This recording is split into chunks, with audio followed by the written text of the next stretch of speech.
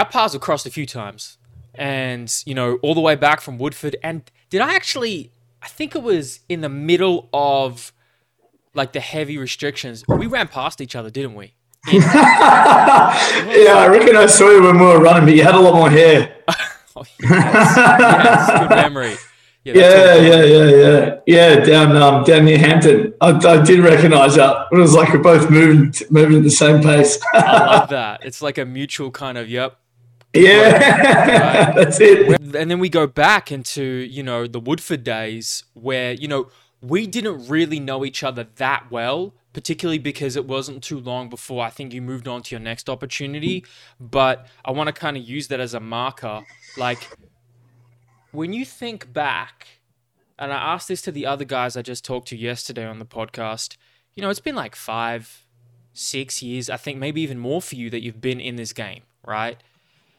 And that's uncommon, I think. Like, nowadays, the retention rate of coaches and trainers isn't that high. And I wonder, how have you been able to get to this point?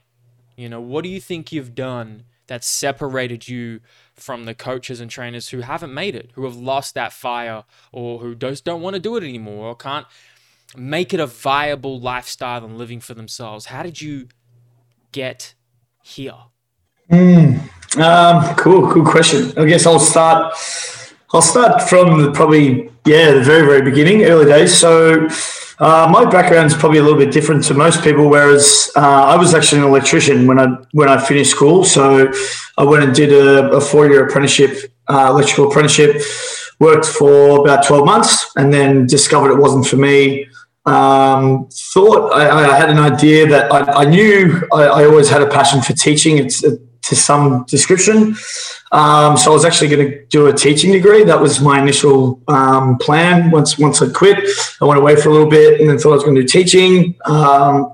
Lived in Thailand for a few months, taught over there, loved it. And then when I came back, was going to start my degree. At the same time, I was really heavily into my footy, which I still am. So I always loved the game.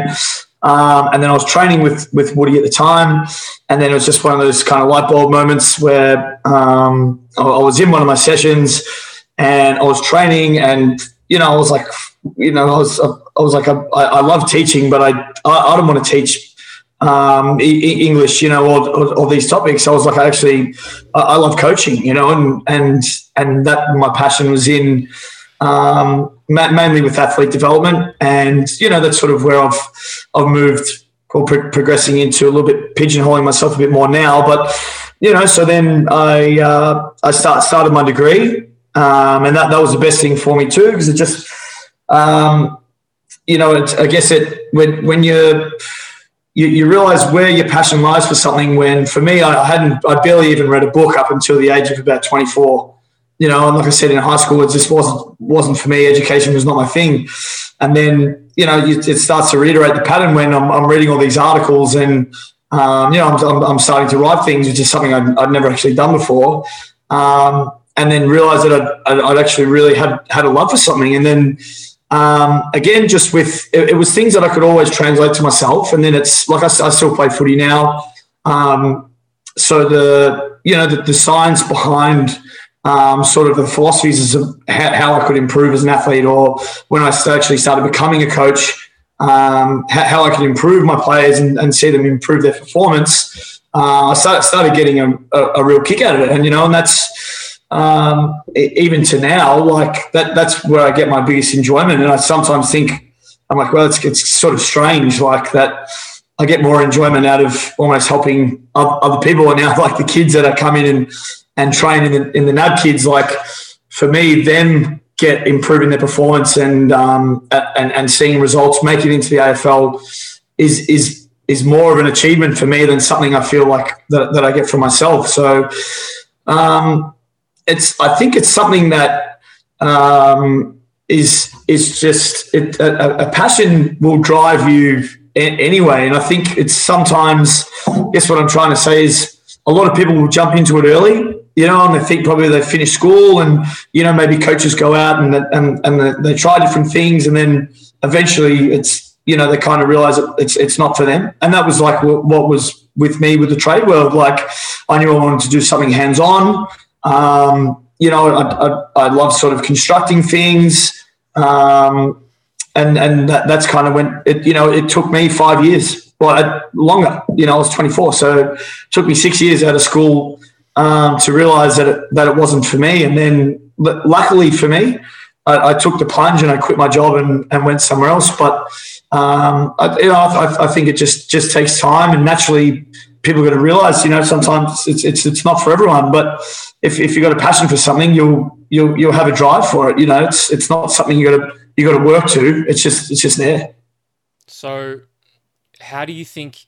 Is it the passion? Like, is that it? Is it just the passion alone that's kept you going for all these years to become even now, the co-owner of what looks like a pretty successful, effective gym? Or are there other characteristics and other qualities and values that you think have separated you to keep you in this industry for this long? Yeah, that's a good question. I guess, again, I'll go back to the trade thing, like doing long hours, getting up early, going through an apprenticeship where for the first probably couple of years of my life, a couple of years of my apprenticeship, crawling through roofs and just doing real shitty jobs, and hating it. You kind of realize when you get out and you start doing things that you love, that the things that are hard aren't really that hard, and then even now, like a lot of the backlog that I'll have to do and admin stuff that I absolutely dread, I've kind of got that in the back of my mind now that I'm like, shit, it's nowhere near as bad as digging a hole for 8 hours. And I've been there before. I've done my time, so I guess it's that, developing that work ethic. And like I said, when you have the drive, like that's what you want. And I guess for myself and Joss as my business partner, like, and that's probably the other thing that works really well for me is I'm in business with someone that I'm really good friends with, and we share the same passion. Our drive is for us to become or to be the best facility that there is, and that's what keeps driving us. And it's easy to have when I've got him there. We bounce off each other and keep each other driven the whole time. But I think that's it. Just having that end goal of making sure that you're striving past mediocrity. It's not just we don't want to be a place that just go through the motions. Like my athletes, when they come in here, I want them to be the best in the business. I want them to go into the system and play straight away. Everyone that comes into our building, we've got the mantra that, particularly with our strength and conditioning classes, that no one ever gets injured. That they're in there to actually better people, and that's what we put the time in to make sure that always happens. I think that's really important. You said one of the goals for you guys is to have the best facility. What is the best facility not only look like but behave like for you?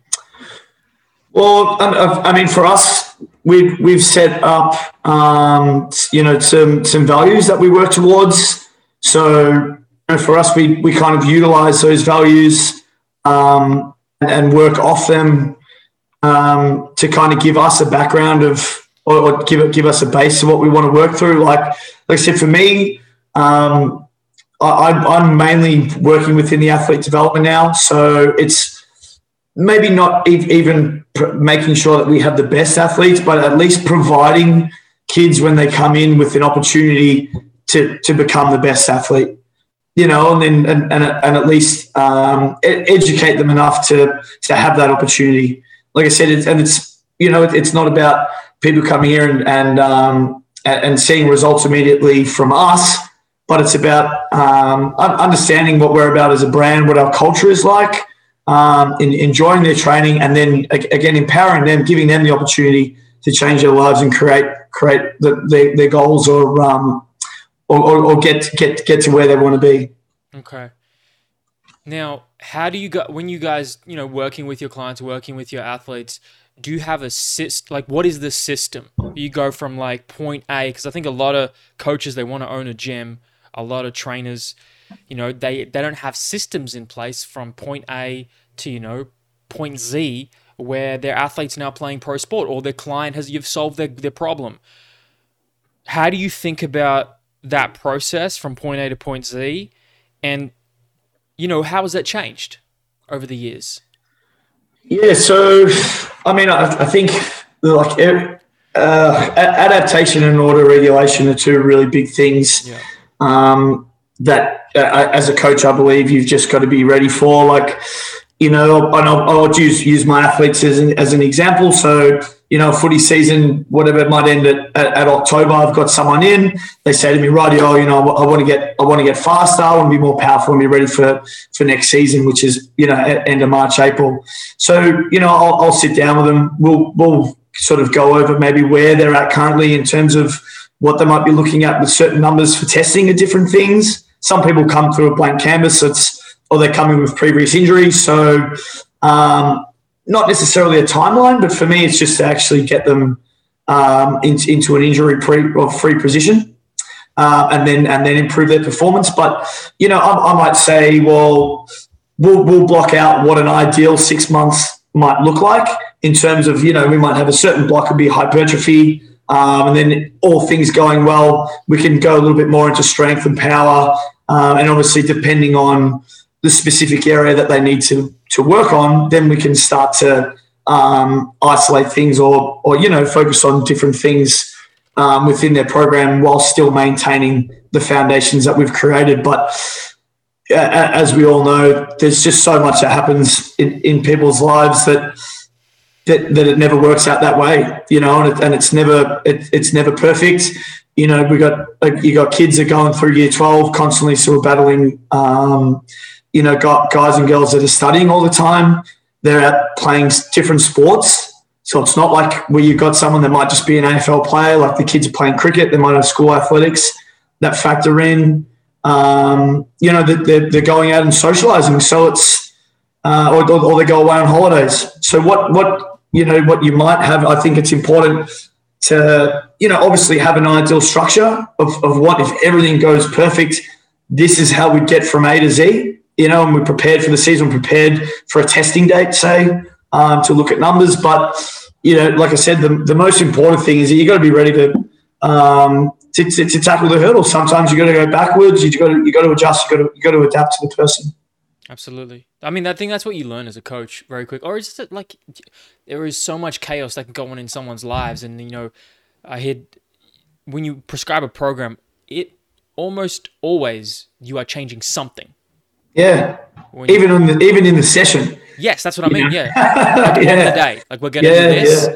It's like, oh, you didn't sleep that well last night, and you're stressed, and maybe I'm not gonna do as much volume, so we drop it back a little bit. There's so many examples of that. But I heard you mention testing.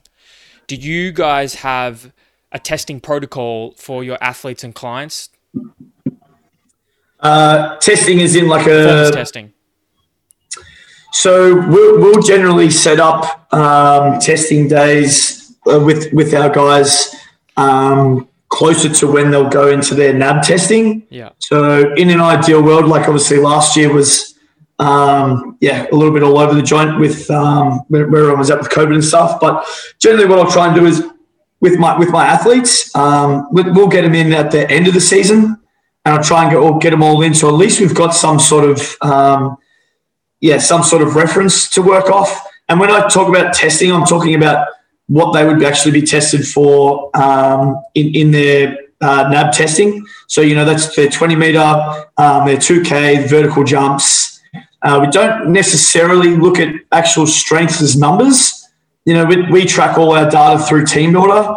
So we've always got an idea and numbers to work off in terms of what we can use for a reference. But again, I find it's, we've got rough numbers. So I'll say to my guys, look, in an ideal world, we might be looking for, a back squat, trap bar deadlift of, up to 1.5, 1.7 times your body weight.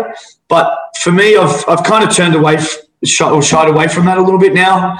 And I just sort of consider that, again, depending on the factors of what guys need to actually work on, even having big numbers through these, through the bigger lifts really means jack shit if they can't move laterally, if they can't balance on one leg, if they haven't got the mobility to get down. So again, my philosophy is now on performance, solely performance. So the numbers are fantastic. You know, we're putting up numbers in the gym. It's great. But the key thing for me is that I get my guys moving well, and the key thing is that they're playing well. So again, they're playing well. It doesn't matter if they're lifting 1 times their body weight, but as long as they're on the park and they're doing the right thing, that's what I'm looking at. In terms of with our actual members, you know, it's a similar thing. Like we look at individualizing it completely. So, you know, we've got you know, are you a tradie? Are you a desk job worker? Our job for you is to be able to function in your life pain free. You know, and that's the number one priority. Whether your goal is to lose fat, put on muscle, whatever it is, everyone's going to be happier if they're not in pain, and they're going to function better. Absolutely. And okay, so I know you guys got your Gen Pop clients and you have your athletes. You guys are a hybrid type of facility. And then you mentioned a couple key things about like athlete development.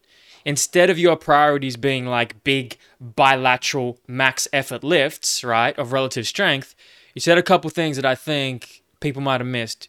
Balance on one leg, so unilateral training, and change direction or laterally move and react to a stimulus. Do you think,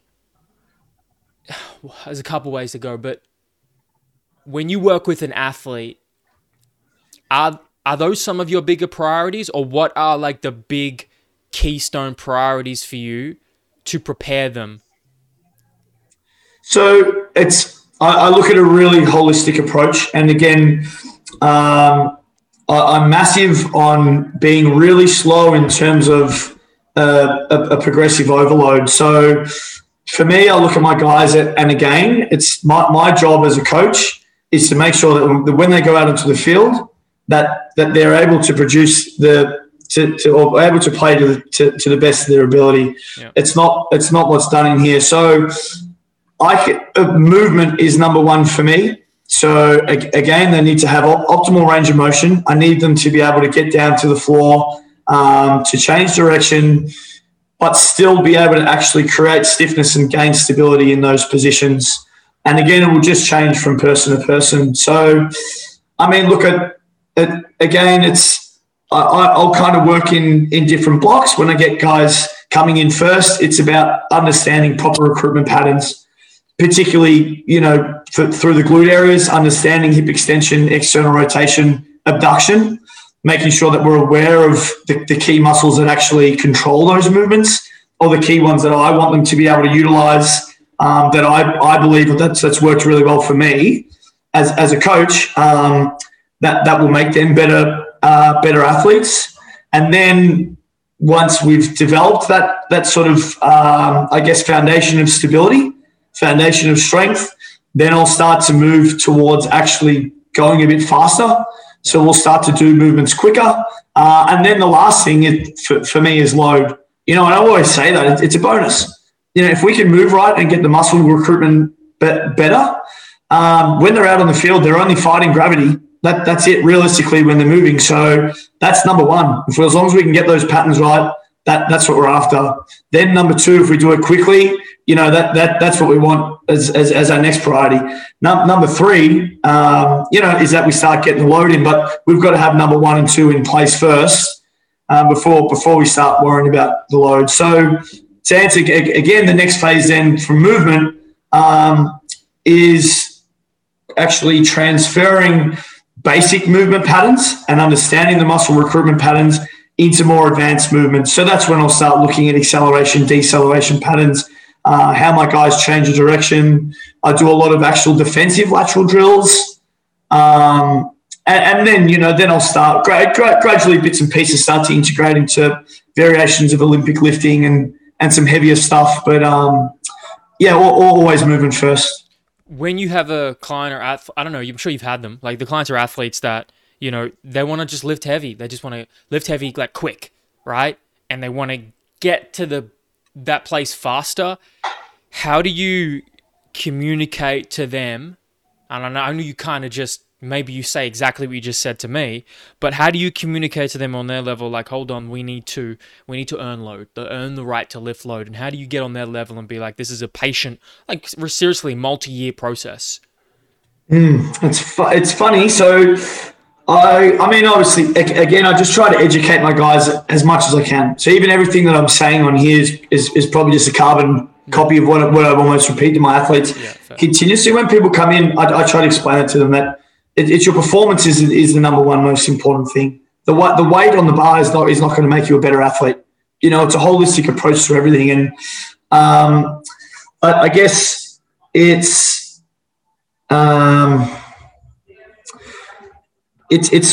almost finding ways, and it's an unfortunate thing, but you know, the mentality of the general population is a lot of revolved again around soreness.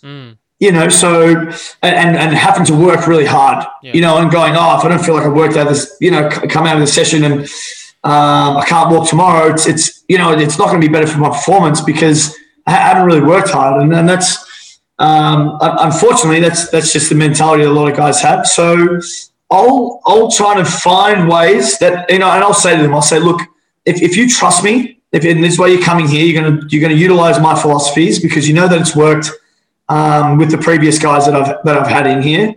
You're going to trust me, and then if it doesn't work, if your performance hasn't improved after 4 weeks, then come back to me and can tell me that something's wrong. And very rarely that happens. If you stay true to your philosophies and you utilize good methods that you know work, it's always going to work for you. And then, you know, even at the start of the sessions, like I said, the three main ones for me now over everything again is getting glute max, glute medius, glute minimus in extension, external rotation, and abduction. And generally, the 99% of our population don't actually understand how to recruit those muscles properly, or and utilize those movements efficiently. So what you find is, like, I'll get guys in, and again, I know that you know that they're going to do 10 bridges. A double leg bridge, for example, really basic movement pattern. Someone that doesn't really understand how to increase their muscle recruitment will probably just go from their back, push their hips up 10 times, and then they'll be like, I can't really feel anything. You know, it's not really that. You know, there's no burn, there's nothing there. So what I'll get to do them is, rather than putting on load, I'll stuff around with their tempos a little bit. You know, and then I'll kind of it's a little bit psychological. You know, I'll get in their brain. They'll be like, oh, but you know, I could usually hip thrust 60 kilos. I'm like, okay, no worries. Let's do this. Rather than you do your hip thrust for 60 kilos, I'm going to get you doing a hip thrust with body weight. I'm just going to put a band just below your knee. We're going to do that for 10 reps. You hold it 3 seconds at the top, pushing your knees out against the band. And on the 10th rep, I'll push down against your hips, and I want you to try and stay there for 10. And then every single time they'll sit down and go, holy shit, my ass is absolutely on fire. Yeah. That's killing, you know. And then I'll say, well, there you go. You don't need 60 kilos on the bar because for one, and 9 times out of 10, again, they move like shit anyway when they come in. So you go, you're not really moving that well. So there's, you know, we just kind of drop the ego a little bit. And you didn't need weight. I just pushed against your hips there, and you got a band around your knee, and you're burning 10 times as much through your glute as what you did when you had the weight on. You know, and then that's it. You just slowly start to change your mindset. And then, like I said, yeah, that's it. And then in a couple of weeks, they start to go, holy, you know, I go, well, you've been doing your glute stuff. Yeah, you've been doing your activation before training. How's your running feeling? And again, you know, it works. They come in and go, it's amazing. I'm feeling great. I'm moving around. You know, I'm finally using my ass. I'm quicker already. Everything's going good. And then then they trust the system. And I mean, that's just what's worked for me. You mentioned, so you got the glute bridge. I think a lot of coaches, they have these kind of like big key indicator movements that they really are quite effective for them to teach and to coach and to get results. You mentioned the glute bridge one. For the joint actions you were talking about, external rotation, abduction, and hip extension, obviously those are very key. What other movements are your kind of go-tos that are like very universal, big bang for buck, that you like applying for those joint actions? Yeah, cool. So I know I've got to make sure I give this guy the credit here because I can't take any of this. So I used to do the double leg bridge, well, realistically for all three with the band. Yep. Then I used to just do a normal clam. So with resistance, I've now changed that to what's called a lock clam. So when recently did I attended a seminar by Dr. Andrew Locke. Sure if you heard of him before, but it was really, really fascinating. Did a glute workshop with him, and his philosophies around the glutes and the hips and back pain in particular were really, really fascinating. And he developed this movement pattern or a movement that's it's similar to a clam, but your bottom leg is straight, and the top leg is only flexed ever so slightly. So basically, your foot is just hooked over. Just around the shin area, and then he faces the body closer towards the floor. So really what a try does is to really isolate the glute med, the anterior and posterior parts. So you use no hip flexor, whereas in a normal clam when we've got the knees bent and using the band, we're locked in hip flexion. So there still is some form of contraction there as we're flexed at the hip. And it isolates a lot more. I've been using that exercise, which has been a massive game changer for our guys here, absolutely huge. And then I've been using a similar abduction exercise, which well, I'm not going to say we stole because he gave it to us to use, but basically, again, it's about really trying to ensure that you can isolate the glute without getting any hip flex or recruitment through the back. So put like a normal abduction to start with, would just be on your side again with the legs straight, squeezing the glute, and then just slowly lifting the heel up and down and just ensuring that there's no hip movement. And then for some people, and it's like I've been training, now for consistently for 12 years.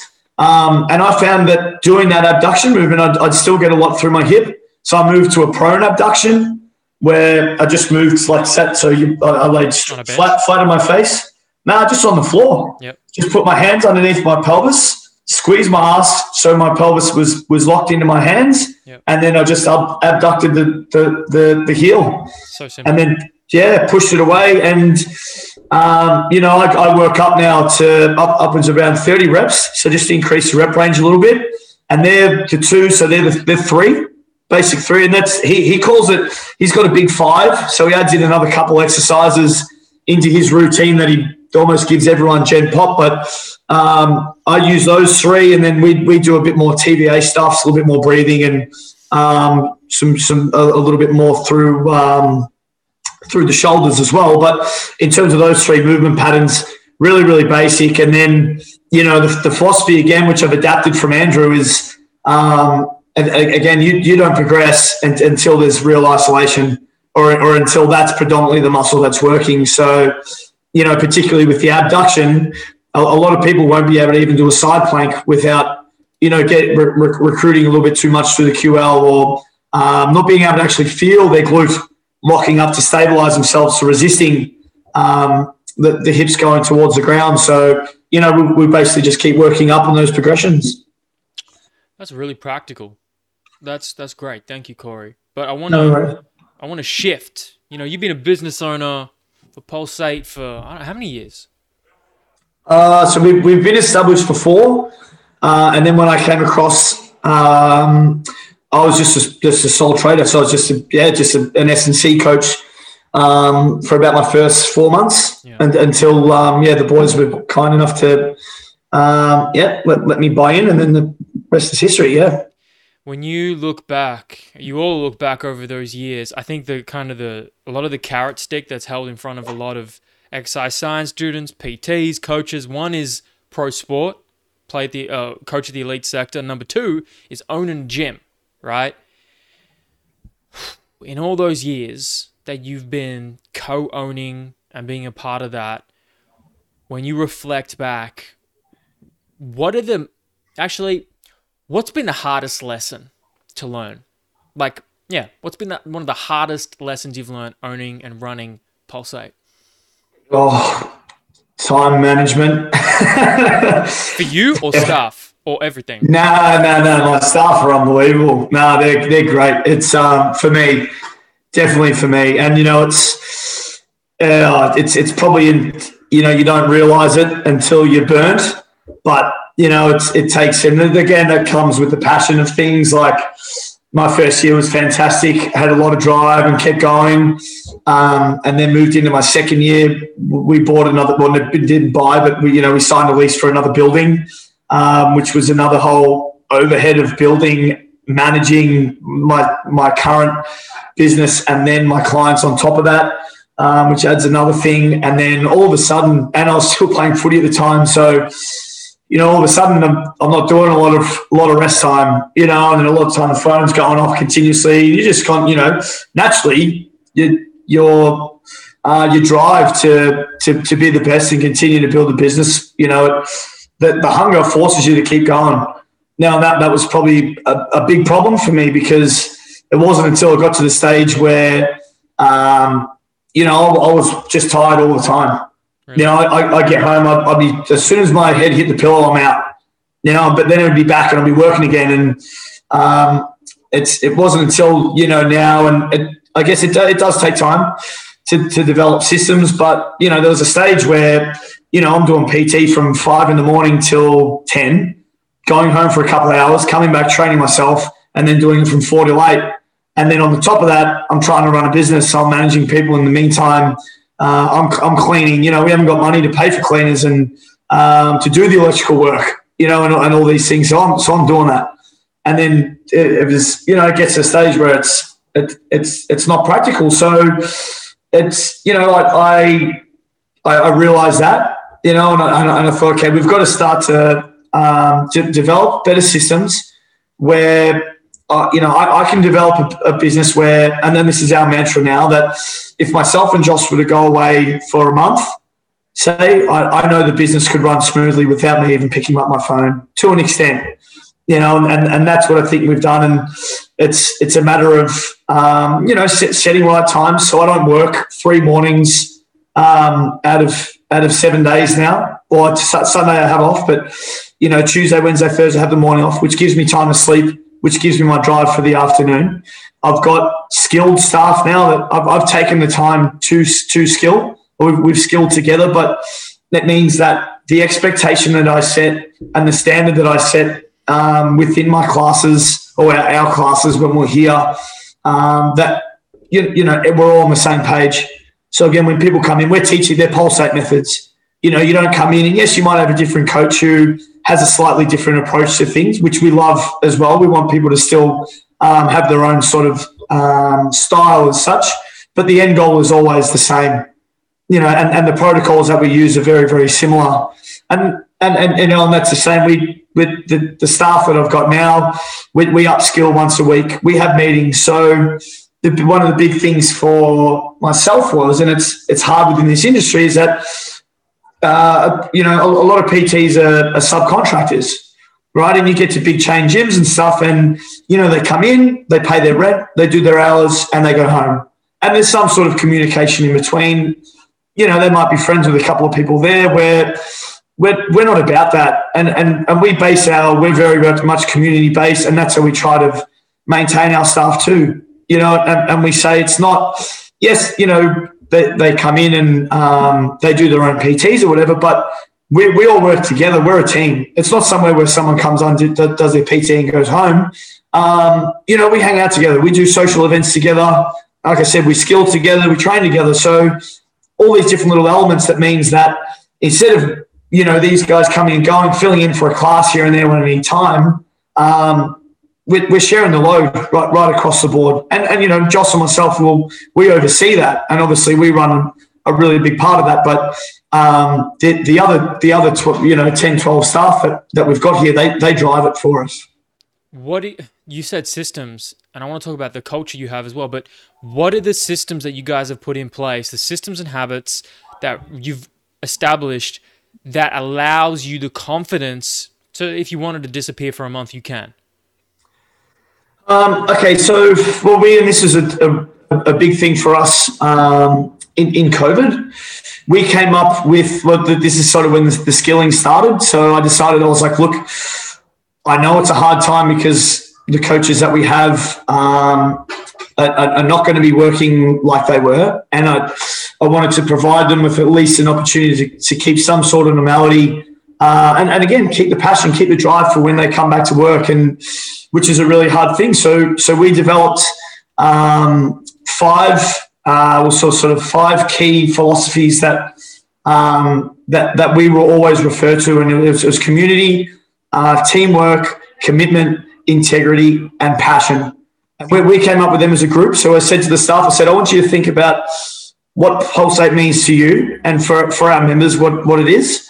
I want you to say, give me 3 words, and then from the 3 words that everyone gave us, we kind of mix and match and pigeon them into those 5 philosophies, and then we use them as a reference. So, like I said, for us, I mean, it's probably the biggest thing for Pulsate. And if you ask any member that comes in the door here, the community is the biggest thing, and that's our driver. So when people walk in the door, that they feel at home. You know, they get welcomed. Someone doesn't come in, they don't know what's going on.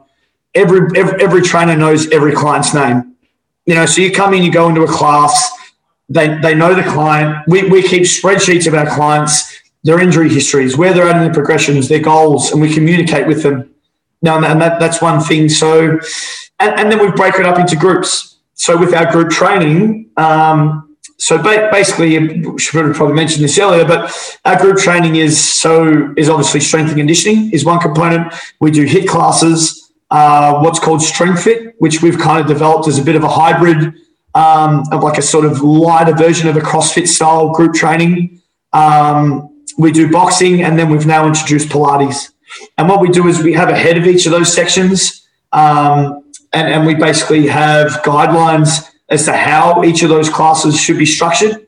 And that's from start to finish. So like I said, it's not just when you go in a HIIT class, these are your work-rest ratios. These we're going to focus on in terms of your timing, and this is, you know, whatever. It's you meet and greet people at the door. We've got a booking system. You know who's coming in before. You know if someone's got a history of back problems, and they're coming in, they're still dealing with that. We're not going to get them doing kettlebell swings, you know, in a group of 20.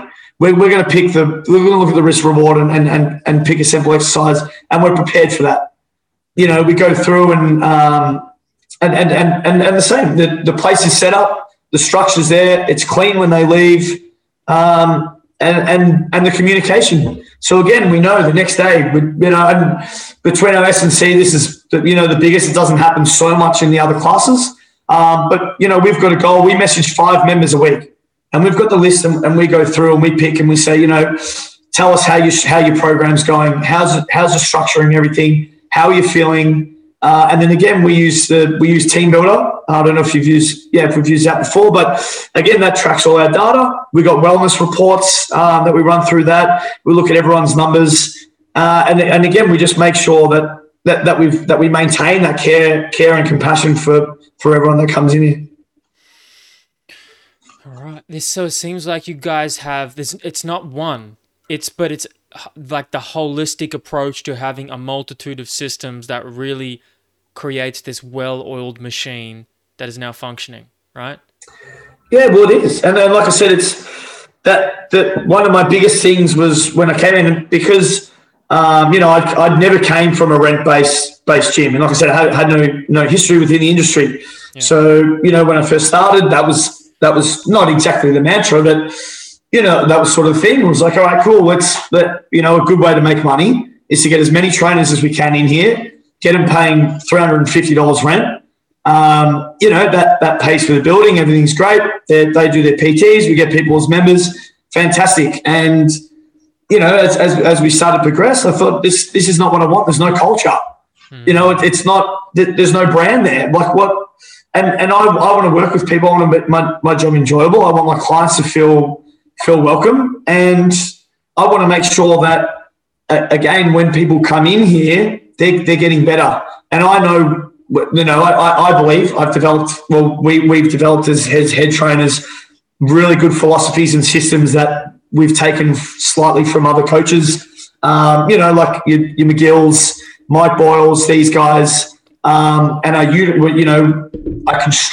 we've constructed programs and classes around these guys' philosophies that work. And I thought, well, everyone needs to be doing this. And if this is my business, and, you know, Joss and I spoke about this, if this is our business, that, you know, the standard's got to be the top across the board. So these little things have got to be done. And yes, it's more hours out of my day, but it makes my life a hell of a lot easier when, like I said, I know that if I gave a new client to one of the guys or one of the girls to take them, that they know the lifts I'm giving them, they know the cues that I'll be using, and the output that I'm looking for. I know you said time management before was like one of the bigger things that you were like struggling with, or that you've, you know, made mistakes on. What's the system that you've put in place now that you're really thankful for with time management? Maybe you've already mentioned it, but I don't know. No, I mean, look, I'm still working on it, to be honest. Yeah. It's not fantastic. There's still a lot of work hours going in, but no, I just make sure that my number one, I mean, like I said, I'm in an easier position now to dictate it because I know that I've got people that I can trust, and can take care of the business while I'm not here. But now I've got that. You know, when at the start of this year, I said, okay, I'm going to play one more year of footy. These hours are set for me. I'm going to train. This is my time.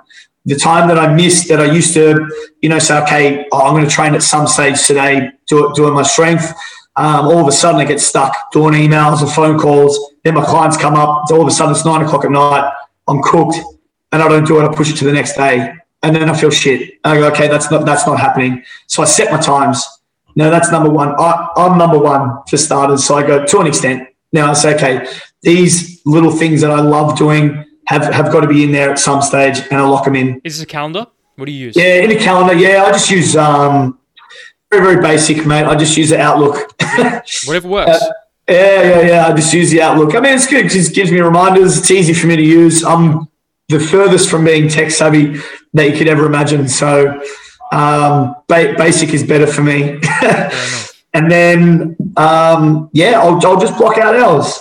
So rather than thinking I have to fit my clients in and it's got to work, I pick hours. So I say, okay, for my coaching window, I've got from 3 till 7, you know, and my classes fit in that too, of an afternoon. Mondays and Fridays, I do the morning. So if my clients want to come in, they go in between my classes. I've got a window of 7 and 8, you know, and that's where I look at it. And then I'm starting to push now for more of my experienced guys into a little bit more of a semi-private model. So, you know, initially I was really big on just one-on-one training, and that's probably something else I've adapted a little bit more in the last, probably from the start of this year, is giving my guys and girls a little bit more of a sense of empowerment and getting them to understand that they don't need me all the time. You know, if I'm doing my job as a coach right, and you know, and they've got that experience, they know what feels right, they've got to be able to go off and do it on their own. You know, so now it frees me up hours, and I fit them into the slot. So if I've got guys on similar programs, you know, I'll chuck them in the same hour, and I can just oversee them as I go, as opposed to just thinking, shit, I've got 40 guys, I've got to fit them in all week, so I'm working fucking 4 till 9 o'clock. Someone messages me and pulls out, so I make the effort to fit them in the next day. That's where the burnout comes. And you know, for me, you notice that you do stuff like that, not only are you burning yourself out, but your coaching quality gets less too. You know, so you come in and you want to give the best to your clients, to your athletes. That's what you're there for, and you can't provide that because your head's not there. Right. You're cooked. Yeah, man. And it's a lesson that you often have to learn just by pushing the boundaries. Right? You have to like really get to an extreme level of imbalance to really find what the hell balance even means to you. Right? Yeah. Well, that's it. And like I said, sometimes, unfortunately for me, it took me to get to this stage of burnout to get there. But I think that's the same as everyone. You know, you don't know what your threshold is until you push it. Exactly. Yeah. Exactly. But you know what? I have heard this story time and time again. Like this story of like coaches and just professionals in general, any ambitious business-orientated person, is that they worked really hard, pushed the boundaries hard, went too far, found where like you said, the threshold was. But I think it's good because now for all the people out there, I think they can learn from that, because you don't always need to make all the mistakes yourself, right? You can learn from others too. Yeah, for sure. And as I said, for me, I did everything we did everything off our own bat, and we just solely learnt from our mistakes. But that's it. If we had just taken the time probably to, maybe to look at systems, see how other people worked, and, which you did to an extent. But yeah, like you said, it doesn't have to be, things can work to an extent all the time too. When you look back, maybe that's something you regret, I don't know. Do you have like regrets within your career? You go back and you're like, man, I wish I did that differently. Business, career, maybe even personal. Like, do you have any of that?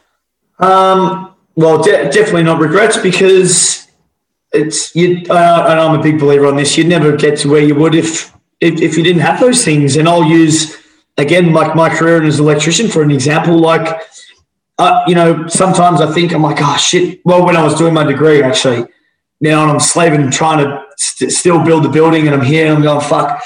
If only I just had gone to uni when I was 18, I would have been done. Yeah. Imagine how much of a better coach I would have been for all the hours I would have done and where I would have been now. But I think, again, the fundamental of my hard work that I put in, probably a lot of how my people management skills, again, even staff management, I learned from a great business owner that I worked for, that taught me a lot of those skills that I never would have got otherwise. And which probably, like, when we talk about people entering in and out of the system, I think it's a big issue still, is that people actually haven't gone out into the workforce and had any sort of life experience before they get out, and that's where it becomes too hard. That they don't know how to what the go is with financials. They don't know how to deal with clients and these sort of things. It's that they're all important life skills that have got to be learnt. So no regrets. Obviously, there's things that you definitely do differently. And even with coaching, you think there's this shit that I would not even dream of doing now that I did when I started. Like what? With guys. I guess even the variation of the clam now. I think like people with bad backs or things like that, I don't even do it, and it's fixed like that. And I think, wow, what an easy thing. I could have, done that. If that had been there, would have fixed a lot of issues. Trying to think, there's nothing. Look, like the fundamentals around what I've used with glute stuff has always been pretty big from back when my Woodford days. Anyway, so it's not a heap that's changed from that.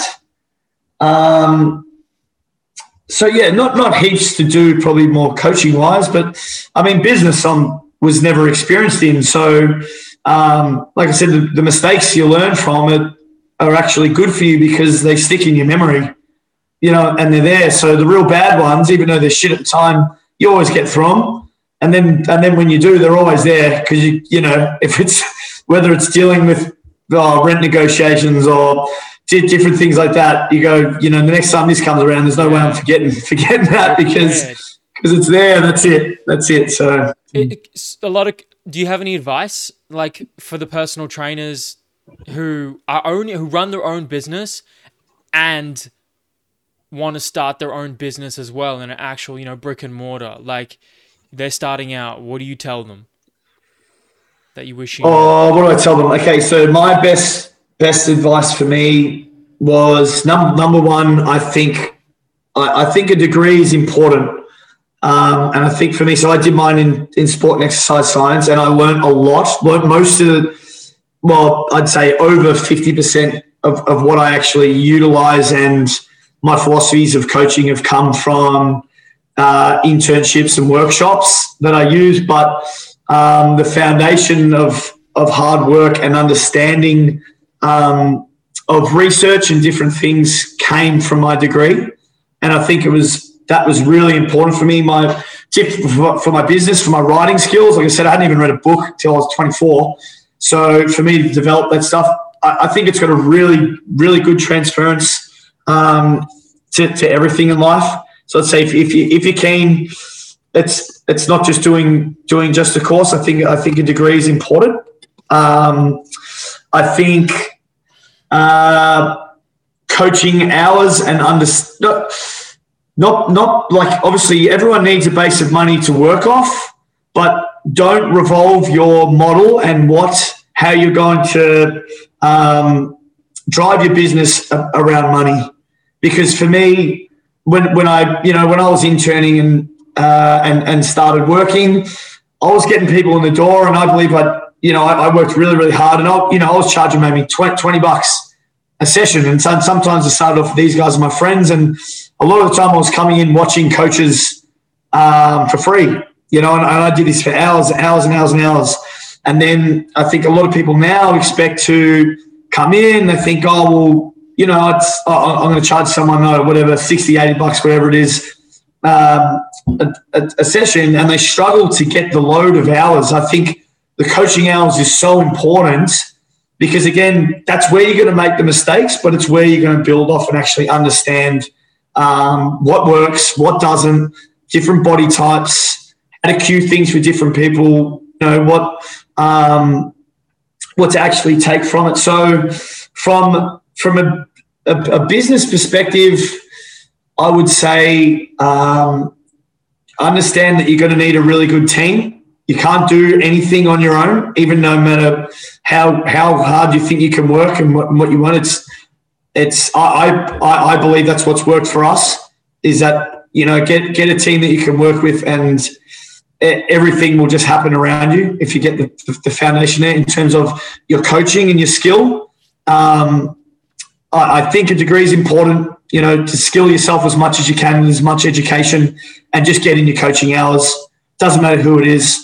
If you don't like, now I'm in a fortunate enough situation where we've got a pretty big client base, and I've built up a lot of young footballers and athletes that come to see me now that I can afford to pigeonhole myself a little bit more, and it's easier for me to select that. But for my first 5 years, that wasn't the case. And as much as I wanted it to be, you can't pick and choose, because, people come and go a lot in terms of people move, people change jobs, people don't want to spend the money. They get, you get them right and they're fine. So you've got to understand you've just got to keep building up the market, keep getting the coaching hours in, and you become a better coach, and you have the luxury of being able to do that later on down the track. It's really interesting because I'm starting to see another pattern emerge.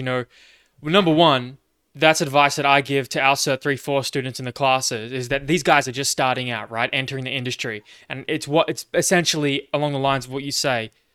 Like, I'm telling them, say yes to everything, pretty much everything, right?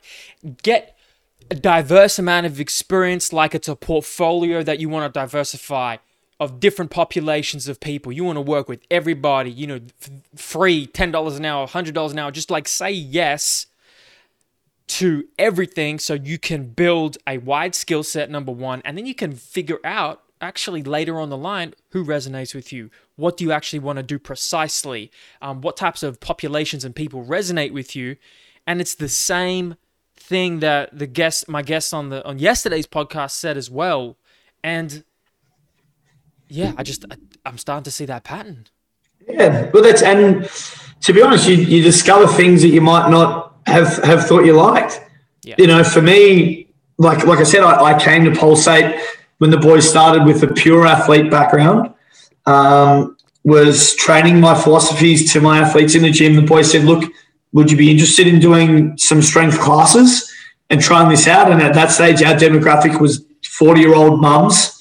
That was, between that bracket of, 30 to 50, whatever. So your ego could have said, no, I only work with athletes. That's the pedestal that you want to work with, right? But you didn't. Why? Yeah. Because I thought, I'll get an opportunity. It could be a cool thing to, the same, I like getting people better. I like getting the most out of people. Like I said, whether it's performance for sport or just the everyday function, that's, I get a kick out of it. So, I trialed it, and then it took me a long time to fine tune things and get a really good system going with what we actually offer for our classes. But, I was loving it because they were loving it. And that was the thing, I'm getting girls that would come up to me and saying, fuck, I've had back pain for the last 10 years. You know, my last trainers have told me, you can't, don't lunge because, you know, if your knees hurt, it's bad for your knees. Then all of a sudden, I'm actually getting them to understand that they can do these things, you know, and fixing it. And then, that's it. And then they're coming to me going, this is, you know, they think I'm a magician. I'm going, realistically, this is like, it's not pretty that, it's pretty basic, but it was awesome. And, you know, and that was it. I still love it to this day. That's what we've built the base of our membership base. Like we got of 100, I think we're close to about 190 members now. I think we've got about nearly 90 that are on the S&C membership. And I've got close relationships with all of them. And it's, you know, like you said, if I had said no, I had to pigeonhole myself into just doing that. You know, I never would have experienced that. And then at the same time, there's shitloads that I've learned from training these guys too that I use for my athletes. You know, and everything bounces off. You're always going to take one thing from one person and be able to use it, or at least understand why one thing works for someone and why it doesn't work for someone else. You know, it's And then you then you can develop systems. Then you can develop, like, you know, that's how your coaching gets more effective, because then you start to notice patterns. But to finish and like round out this conversation, I think I'm going to start asking this question, like, to finish our conversations, because we're Orphic, like, we deliver Cert 3s and 4. Well, we deliver the practical classes right now, and we have a lot of students that we teach. And I wonder if you, Corey, had the platform to speak to all the PTs who are graduating and the exercise science students as well, coaches who are entering the industry. You got 5 minutes, a couple minutes. What do you tell them? What's your lesson, your message to them? As my message to them, they want to go out. Make sure that you love what you're doing, because you're going to be doing it every day for the rest of your life. You know, and if you don't love what you're doing, then you're in the wrong industry, and you need to pick that up and change quick. You know, because like I said, I did it for 5 years. It took me 5 years to get out of it.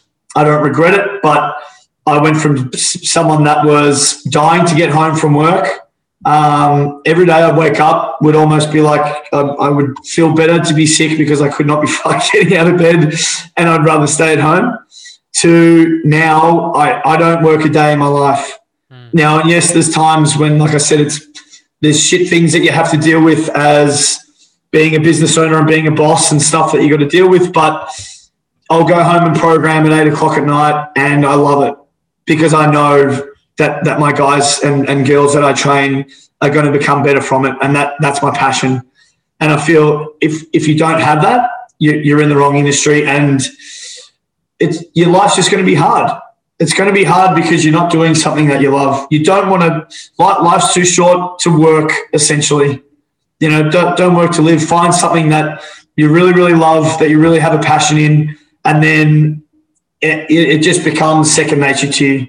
Every second thing that I read is got to do with strength and conditioning, you know, or athlete development, or everything that I do revolves around really training, you know, or some form of physical activity. So it's that's it. If you'll know if it's not for you or if it is, and if you don't have that drive, if the 3 hours aren't there, and you're like, you know, I can't bother. I'd rather go and work at Safeway while I'm studying, because it's really hard for me and I want to make money. You know, then it's not the industry for you. Go and if you're the person that's coming in doing 3 hours, you're hanging around, you're sending me messages going, hey coach, really interested in how why did you teach a sumo to that person and a conventional deadlift to this person? You're the right person for the industry. You know, stick with it. I'm gonna play devil's advocate, because I know the thoughts that people are gonna have. Some people, for some people that's gonna resonate deeply. There's some people's like, some people just like, they're gonna think, well, it's not practical for me to do what I love right now, or do what I love a lot, because what I love doesn't pay my bills. it doesn't financially support me right now. What do you say to those people who are like, get stuck in that mentality of the realistic nature of life? Oh, if you're passionate enough, you make it work. You'll make it work. You'll find a way. And whether that's, the government's fantastic now in providing subsidies for people at university, different things. Like I said, I was out of home when I first started. When I first started at Woody's, I started the internship. I was studying. My only form of income was I was working at a door store for twice a week on a casual rate. It was like $25 or whatever. I had no money to go out on the weekend, but I didn't care because I was doing what I loved, and I knew it wasn't forever. That was the thing for me, It's it's just short term, and if you knuckle down and you get smart enough, quick enough, you get educated quick enough, you're going to be able to start coaching. All of a sudden, the people come in. These free sessions that you're doing aren't free anymore because you're getting more people coming through your door, more people wanting you to coach them. All of a sudden, your $20 becomes $40. Then you got two people that you're coaching at the same time becomes 80. Then all of a sudden, the door store, you don't have to do anymore because you get enough coaching hours, still educating, and then the shit things that you don't like doing start dropping off, and everything else starts coming through. That's it, man. It's not often like a light switch. It's often just a gradual build and transition, especially if you can't go all in. You got to work at a door store or any retail, whatever, and you got to make ends meet. But like you said, and I think you're a testament to that, you turned up. You were consistent. You put in more hours, the free hours that you weren't getting paid for. That showed people around you, the environment that you're in, that you were worth something, that you were worth investing in, and then you started getting paid. And you started getting your worth, and slowly, week, month, build smarter, more effective, and now I think it just compounds. That's it. And I always say, I feel like, I feel every day I go, I'm the luckiest person in the world because I can do what I do. But I also know I've worked very hard to get here, but at the same time, I got the best job in the world. But you earned that position, man. You earned that position eating shit at door stores and nutrition work you didn't want to do. Oh, dude. Yeah, that's it. And that's probably not everyone has to do that. Some people might fortunately, get put into better positions, but that's my message for the people that think it's impossible. That think it's too hard. I've got to get a base. It's rubbish. You find a way. And I don't have a house. I don't have a lot of possessions, but I don't care because I got this. I got two buildings, and I got 12 staff members I absolutely love. 190 members that I do almost anything for, and then that's you find a way to make that happen if you really want to. So it sounds like you're not chasing, because I think that's the modern Australian American Western dream: own a house, have a family, But it sounds like what's more important to you is how you feel inside, the culture and community you have, and the business and the services you're providing. Yeah, 100%, 100%. And like I said, I'm happy every day. I love it. That's awesome, man. Corey, thank you for your time, man. It's great to talk properly like this. Yeah, I know. Good to see you. Next time we're running past each other, we'll stop. we'll go the same direction. Absolutely, man. Cool. Any last comments, thoughts, or just where people can find you? No, thanks, dude. So I guess for those that don't know, the facility Pulsate Center, where everyone will know Oasis Bakery. If you don't live in Melbourne. So we're in the same block as Oasis, down the back. Like I said, I've pretty much explained our group training myself. We'll get as many athletes, as many people in the building as we can. And like I said, you won't find a more of a community place. We promise we'll look after you. And I hope I've expressed my passions enough to encourage people to feel welcome when they come down here. But that's it. That's it. I hope you've enjoyed the listen. It's been good being here. Thank you, Corey. It's great to talk to you, man. And if you ever need anything personally or like through Orphic, let us know. Let me know, man. Thank you, brother. I look forward to we'll be in touch. It's Absolutely. Good. See you, brother. Thanks for your time. See you, bro.